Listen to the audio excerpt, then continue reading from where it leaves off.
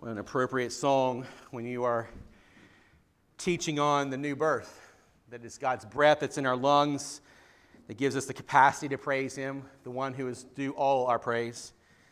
This morning, as we continue in this study on the new birth, as we saw last week, God says you must be born again to see the kingdom of God. And we pick up in verse 9, hear the word of the Lord. Nicodemus' answer, or question that is, how can these things be? Asked Nicodemus. Are you a teacher of Israel and don't know these things? Jesus replied.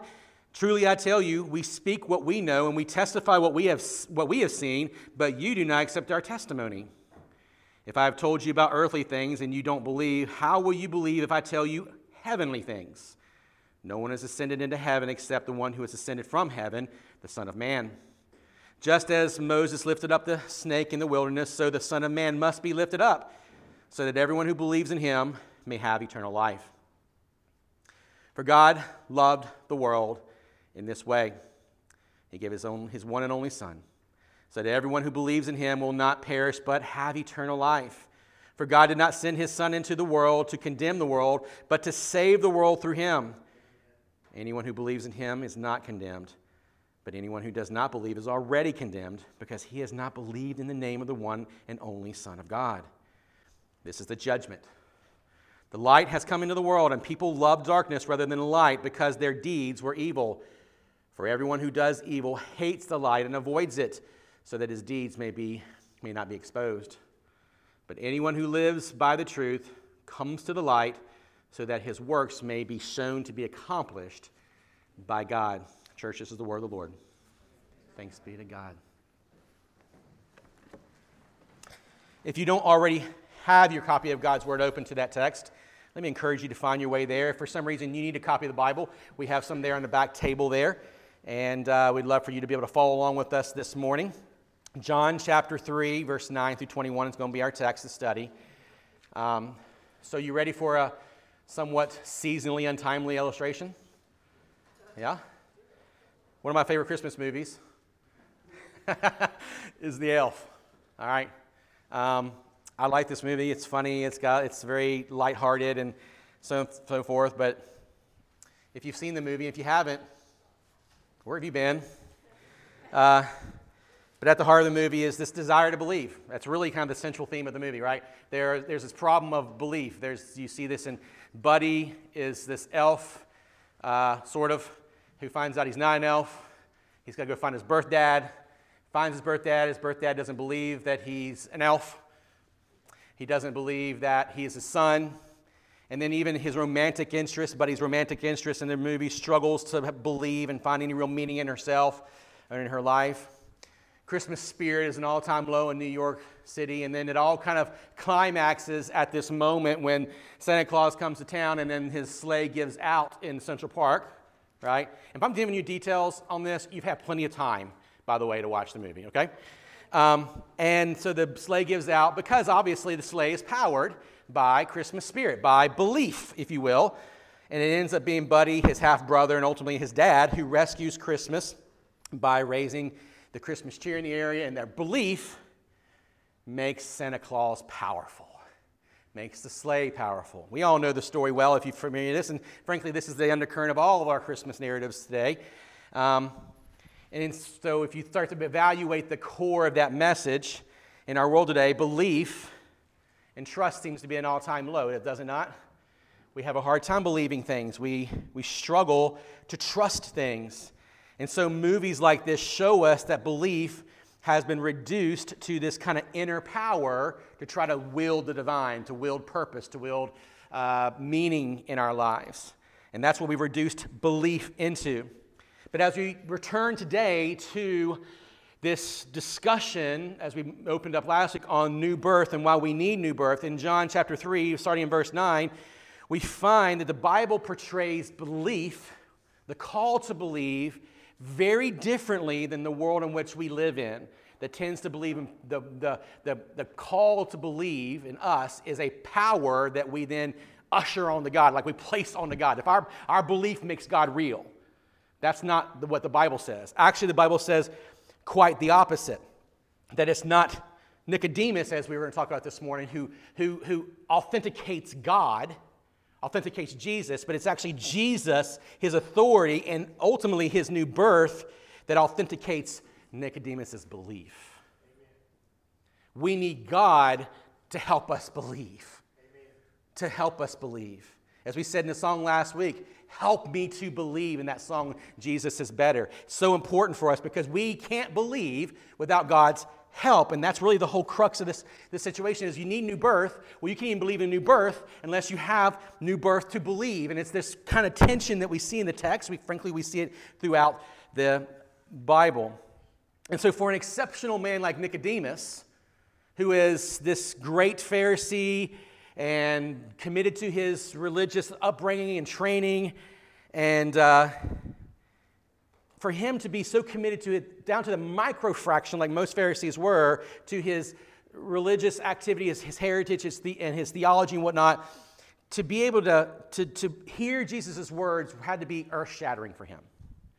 In verse 9, his question tells us how he's responding to these things that Jesus has talked about the new birth. And he simply asks the question, how can these things be? Now, what's the nature of the question? Well, the nature of the question isn't Nicodemus questioning Jesus' authority any longer. That time has passed. He came on the scene and he said, Jesus, we know who you really are.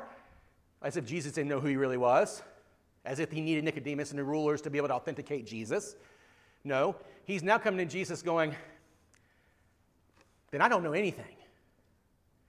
How can these things, how can this new birth be real for me, for those around us? How do we see this new birth come a reality in our life? It's not a question of one seeking to question Jesus' authority, but one pleading to know how new birth might be applied to him, to be applied to us.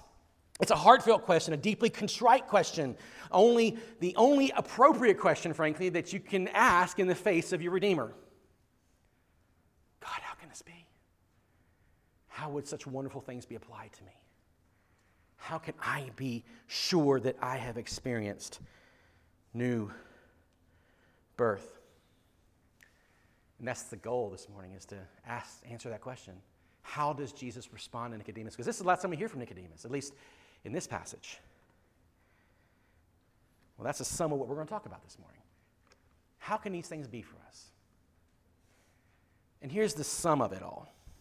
New birth is connected, deeply connected to believing in the crucified and risen Christ who displays the incomprehensible love of God. New birth is deeply connected to your belief, my belief, in the crucified and risen Son, Jesus, the crucified and risen Christ, who displays the incomprehensible nature of God's love for the world. Amen. Got a lot to plow through this morning. So let's hang on, let's get into it. So what we see is that as Jesus answers this question, he's going to show Nicodemus, he's going to show us the relationship between our new birth and that object of our belief, Jesus. New birth and Jesus cannot be separated. New birth and belief cannot be separated. They are intricately connected. They are wed together, and it creates the most wonderful of devotional ideas and thoughts and reflections if we will allow it to do so. And so what you'll see in Jesus' answer this morning, if you look at verses 10 through 21, you can really kind of pare it down to two things. Jesus will respond by saying, okay, new birth, you got to believe in the crucified and risen Son. And then two, we'll see, new birth, you got to believe in the marvelous love of God. Now, there's something common about those 2 points. It's that word believe. And we can't really venture into the text. We can't really venture into those two truths this morning unless we really understand this word believe, at least in the way that John uses it. Because it's the anchoring verb in the text. It's used 6 times in just these 12 verses that we're going to study this morning. The Greek word is pistio. Forgive me if I'm butchering the pronunciation of that. But it's the central theme, not of only this passage, but frankly, it's the central theme of the entire Gospel of John. The whole title, look on the front of your bulletin, that you may believe, is from chapter 20, verse 30. It is the very goal that John has at the center of his gospel, is that you and I would believe, and by believing, what? You may have life. New birth. That you may be born again. To believe, then, as John has it, and as the Greek word means to believe something to be true, and therefore worthy to be trusted. So it's not just to believe something's true, but notice the second part, to trust on it. What does it mean to trust? It means to lean, right? Like this, yeah, not really good shape, is it? But to lean on something knows that it's going to hold you up. So truth is something that we believe in so that we know that it will hold us up. It's the same word we use in the New Testament for faith.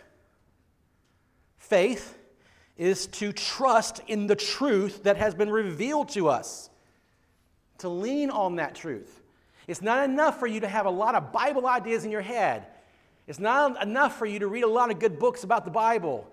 It is that those truths that you learn so much about actually push us to lean on Jesus. Amen. To believe in Him. As we'll see later, to look to Him. To cast your gaze upon Him. The best illustration I have for this kind of faith is there's a new popularity out there, especially in very affluent areas where people would have these mountainside homes, especially in California, and they have these decks that are like pure glass under them. Have you seen these things?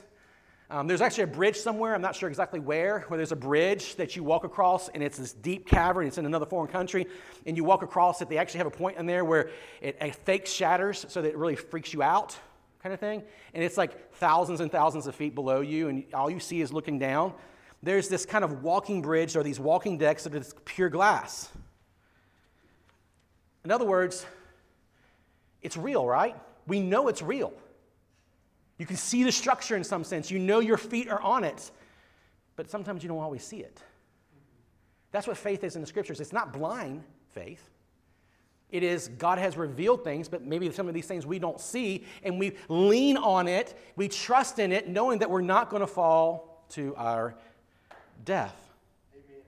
This is the idea that we have in Hebrews chapter 11, the great hall of fame of faith, right? Amen. Let's just pick out a couple points here. Look at verse 3, if you're following along with me. By faith we understand that the universe was created by the Word of God, so we do this by faith, so that what is seen was made from things that are not visible. Amen. That's faith.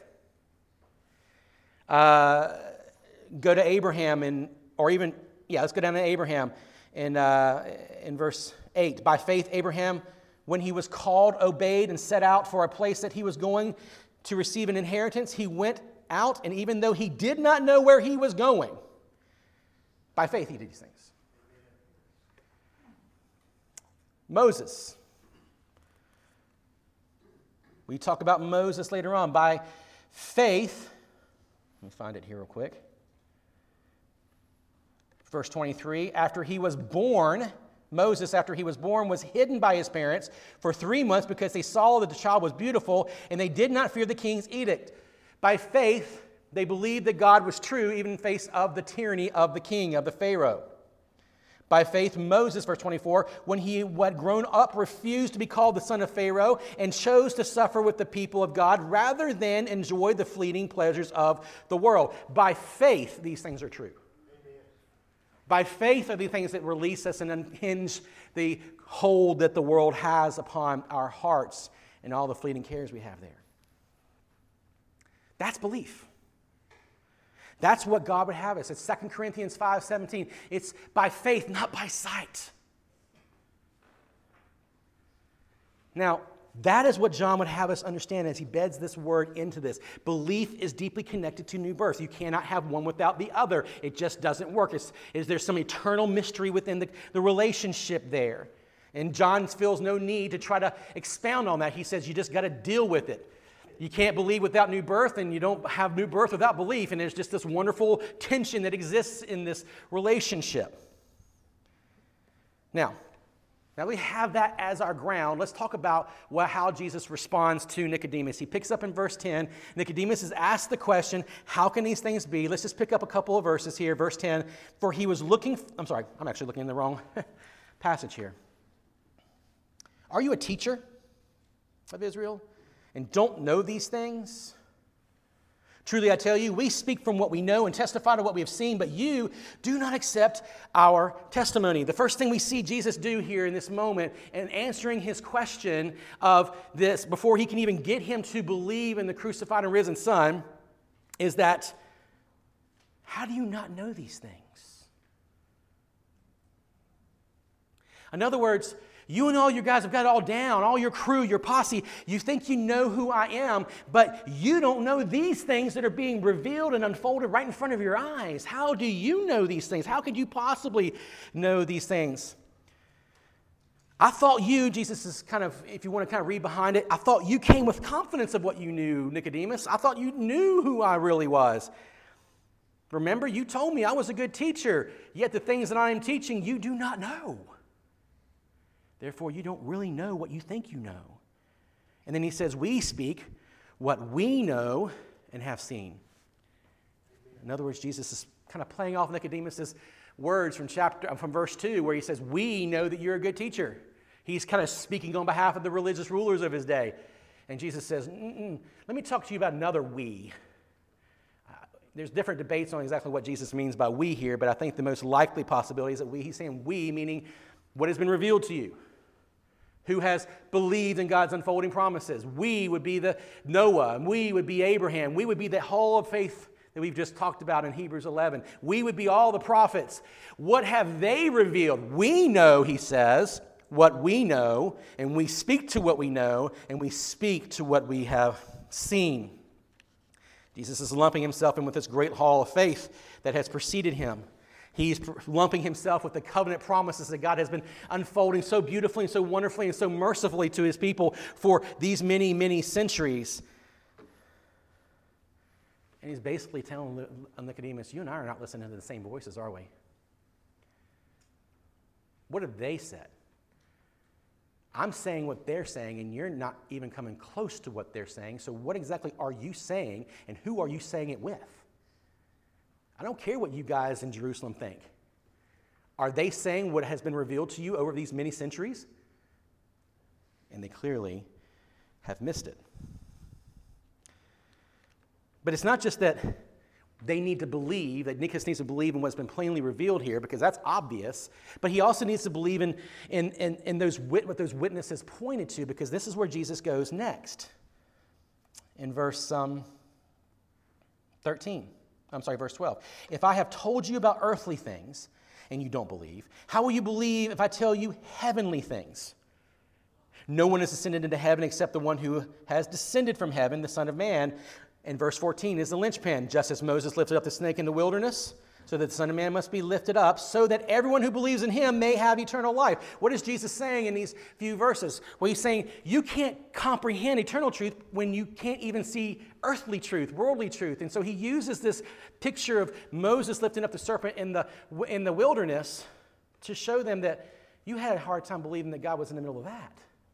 Here's a story if you're not familiar with it. It's Numbers 21. Verses 4 through 9, they had been wandering through the wilderness, and they were in a particularly desperate place, a very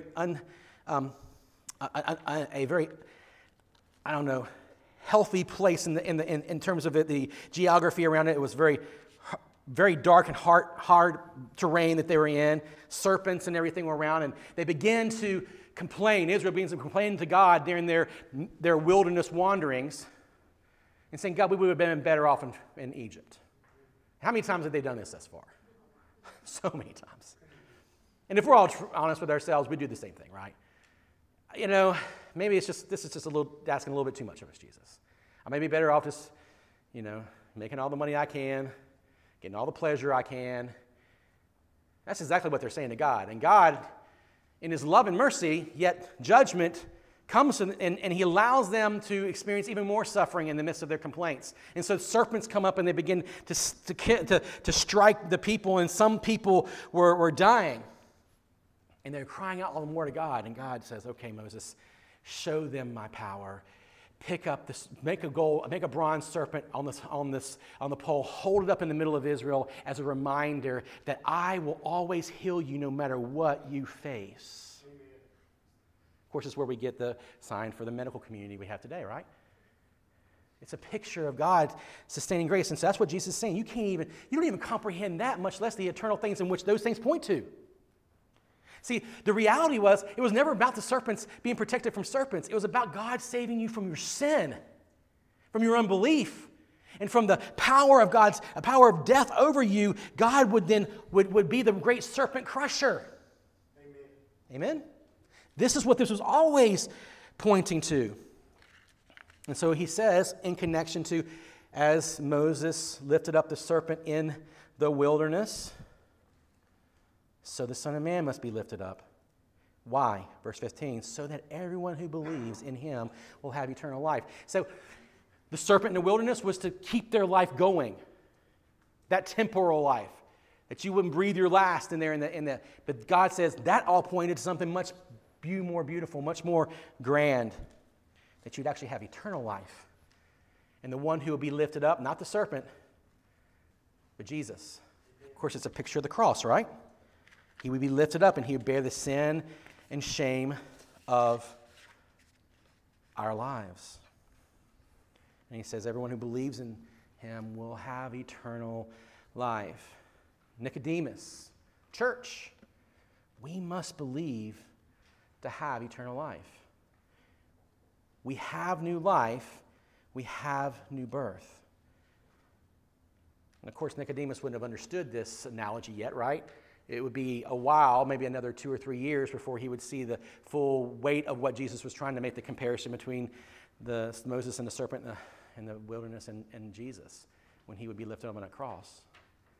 But it would be a taste, so that when Jesus is actually lifted up on that cross and he is bearing the shame of the world, that he would recognize, oh, so if I gaze at the Son, I can live. Just like they would gaze at that bronze serpent and they would live. Do you see what John would have us to see this morning? That we must believe in the crucified and risen Son to be saved. I don't want to presume upon anything in this room this morning. I don't know that everyone in here has that kind of belief, that you have believed in the Son. And we'll talk more about it towards the end, but I would just compel you to lean in. Do you believe in the Son in this way? Have you trusted in the real Jesus that the Bible speaks to, not the culture's version of Jesus? It's important. Your life depends on it. But if you're a Christ follower, it also reminds us that though we will, and wonderfully having a conversation with some friends in here this morning about the stings of life and ministry, that even though we experience the stings in life and the disappointments and the frustrations of ministry, we can always look at the lifted and high Son in the midst of those things. Friends, would you draw encouragement from that this morning? So that's our first point. Believe in the crucified and risen Son. Second point, though, is then in order for that to be the case, you must believe in the marvelous love of God for the world. Perhaps you hear everything I've just said and you go, well, how? You're still working with Nicodemus. How can that be for me? Do you know me? Do you know my background? Am I at all acceptable to God? Why would he give me new birth? Why would he save me from my sin? Why would God do all of this? And it is this second point that Jesus and that John ultimately wants to unpack for us. Because God loves you. We don't do enough work on that anymore. God really does love you. In fact, 16 through 21 is the ground for everything that we've read about Jesus' mission of being high and lifted up and saving us from our sins. You can't get the first point unless you really understand the second point, that God loves you. He loves the world. Now let's just think about that for a moment. What does it mean that God loves the world? Because there seems to be lots of debate out there. And so you have the crew who says, well, if God really loves the world, then he'll save everybody. But he doesn't save everybody. Clearly he doesn't. We know this because the Bible expresses the fact that there will be some who will go to experience life apart from God, and there'll be those eternal life apart from God, and those who will experience eternal life with God. And so then, to what does it mean that God here would say that he loves the world? How does he love the world? Well, we're over and we're reminded again, as we look at that, it seems strange. It seems hard for us to get our minds around that because throughout the scriptures, we see how much God is displeased with sin. And we don't like that. I get it. We want the gentle, grandfatherly God. But the God that were revealed to us in the pages of Scripture from bookend to bookend is a God who, because of his nature, because he is holy, because he is perfect in all his being, cannot love sin. He cannot accept sin. He is a holy God. He's displeased with it. And therefore, there is a promise throughout the Scriptures that God will ultimately one day judge finally and fully of those who have not received God's mercy for their sins. I mean, even John himself, throughout the Gospels and throughout the epistles that he wrote towards the end, 1st, 2nd, and 3rd John, says and calls the church, don't love the world. So if John's telling us in 1 John 2, 15 through 17 to the church, don't love the world, but yet we find that God loves the world here, what are we to do with that? Right? That's a hard one, isn't it? It is. It's mind-blowing. Yet, John continues in that very same epistle, chapter 4, God is love. So God hates sin. He will judge sin, and he's right to do so. Yet he loves the world. Why? Because he is love. And let's try to put all of that together. How do we resolve all of that wonderful tension? Well, first is God's love for the world, or love for us for that matter, if we're just being honest and we want to make it more personal, is not a consequence of our loveliness. To whatever degree God loves you and I has nothing to do with your innate or my innate loveliness. Because frankly, the Bible says over and over again, we're not that lovely. No matter how much we like to make of ourselves, how highly we may want to think of ourselves, the Bible just brings us back over and over again to this mirror image, and we go, and we do this ourselves. We don't even have to, listen, if we're honest with ourselves, we don't even have to do this ourselves, but we look in the mirror and we go, I don't like the person I see. I don't like the way I behave. I don't like the way I treat people. So then God's love is not a consequence of our loveliness. He is, by nature then, the fullness of love. I mean, in any way God loves, it has nothing to do with you or I. It has to do with the fact that by nature that is who God is. Or at least one of his attributes, that he is love. But he's also righteous. Amen. He is also justice. Amen. He is also holy. Amen. So we have to deal with all of those things the Bible describes about God and not just try to put God in this little box of God is love in order to just excuse our sins, because that just won't do. So God loves, yet he hates our sin and our rebellion. This dual stance is all through the Scriptures. Let me give you a couple of examples. Ezekiel 18, 10 through 13, describes how God doesn't love the wickedness of his people, and that he will bring judgment upon his people. But then if you read just a few verses later, it says he has no desire to turn away from these people he loves so much. If it's too much for you to understand, believe me, it's okay, because it's too much for any of us to understand. Amen? Clearly, God demonstrates this throughout the pages of Scripture. Go to Romans 1:18, and God tells them that the world has fallen away in sin and is in desperate rebellion against him in his sin. Let's just pick up in verse 18 there of chapter 1. For God's wrath is revealed from heaven against all ungodliness and unrighteousness of people who by their unrighteousness suppress the truth. So that's the issue. We'll talk about more in a minute. Yet, in 6, he tells us something wonderful. 23. For the wages of sin is death, but the gift of God is eternal life in Christ Jesus our Lord.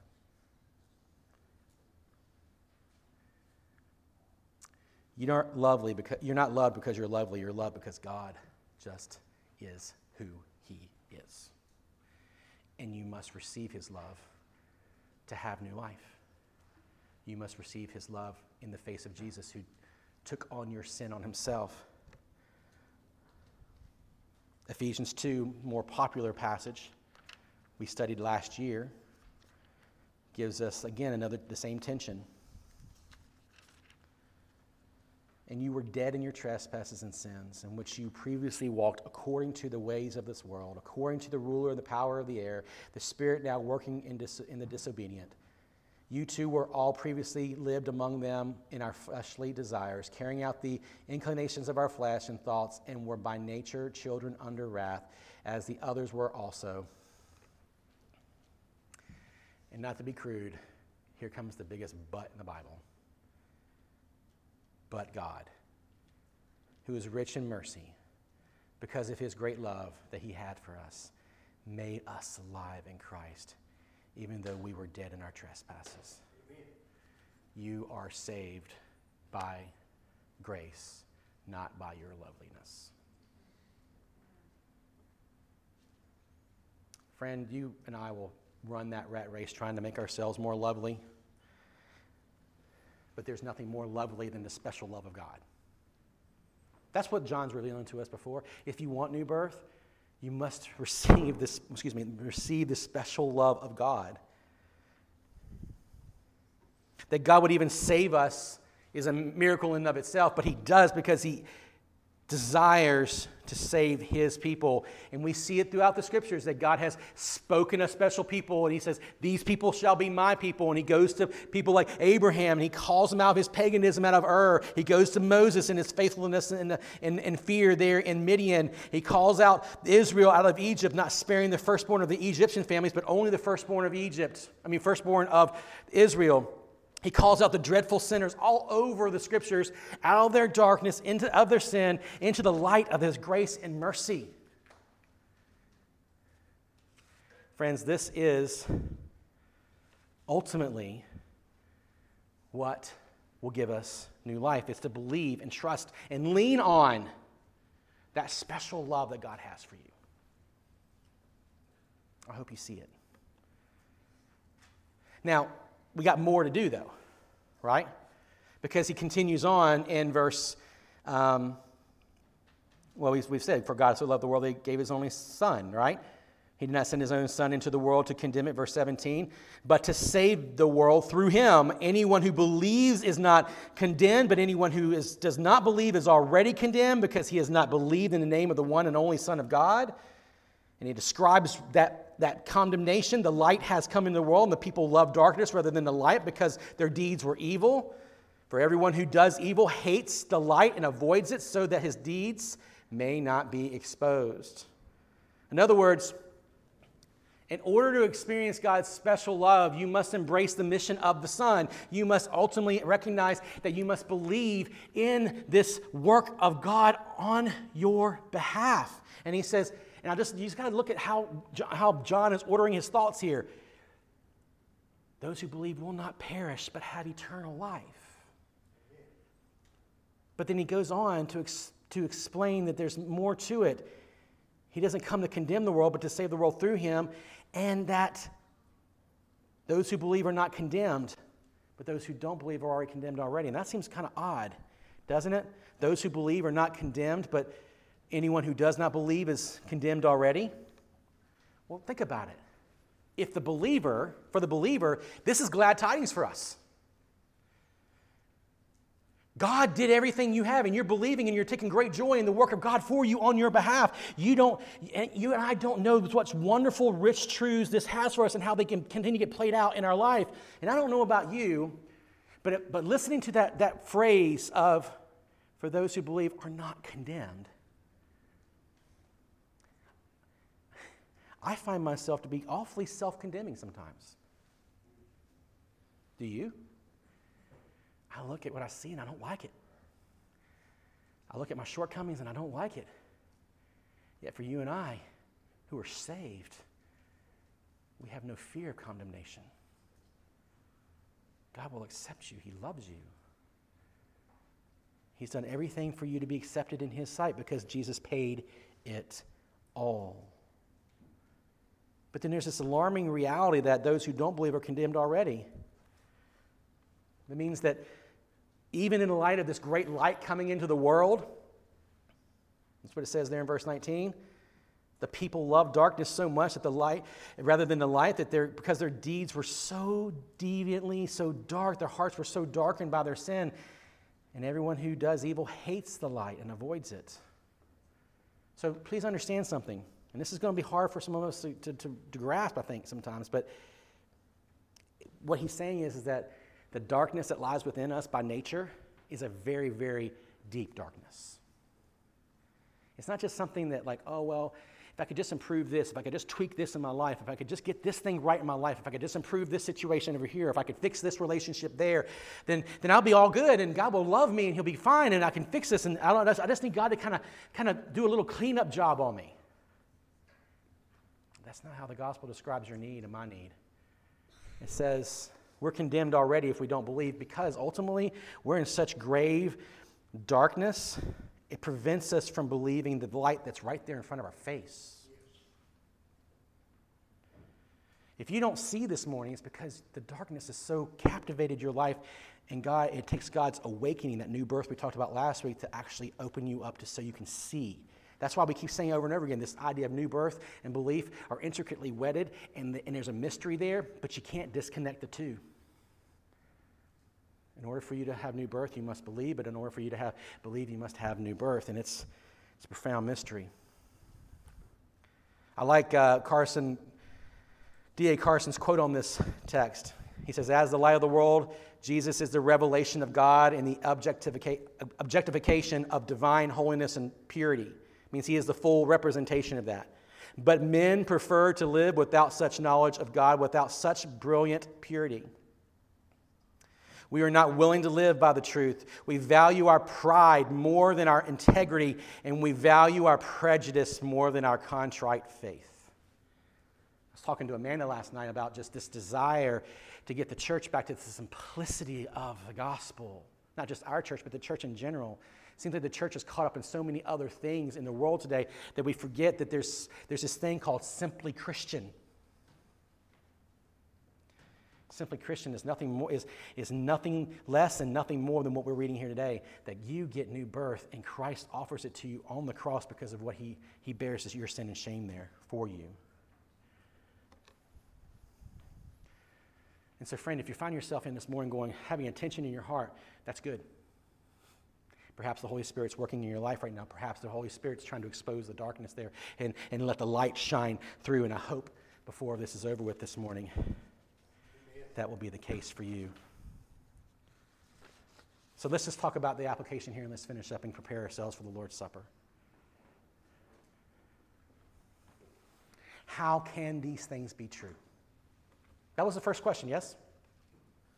How can these things be? How can I benefit from the new birth? How?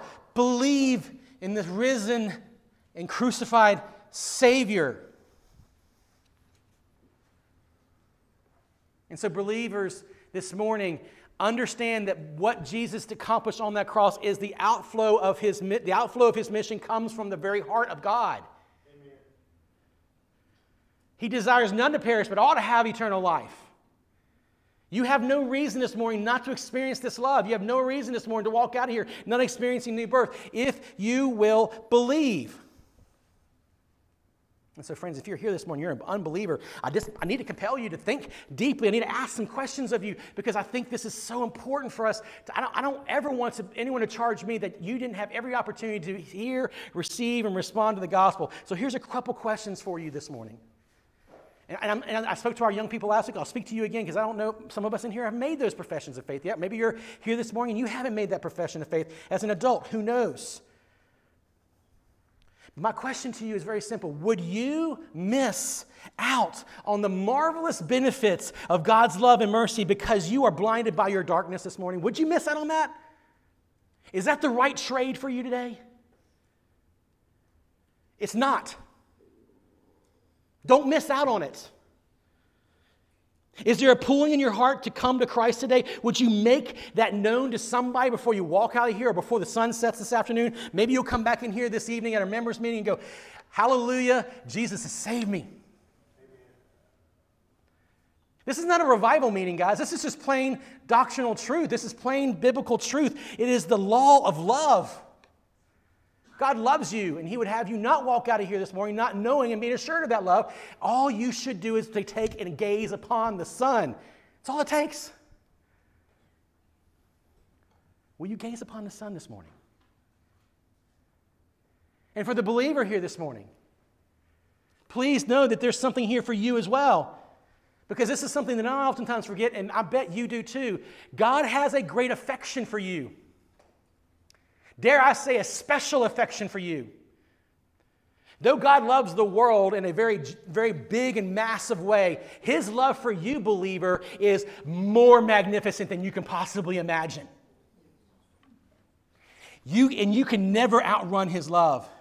That He would save you by this special love and give you new birth and call you out all your days to gaze upon the risen Son is a marvelous privilege, and we dare not take advantage of that, take that for granted.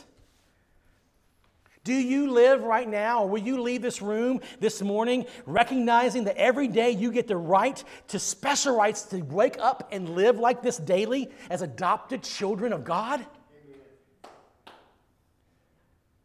If you're struggling here this morning, the first place is repentance for not believing in the marvelous love of God for you.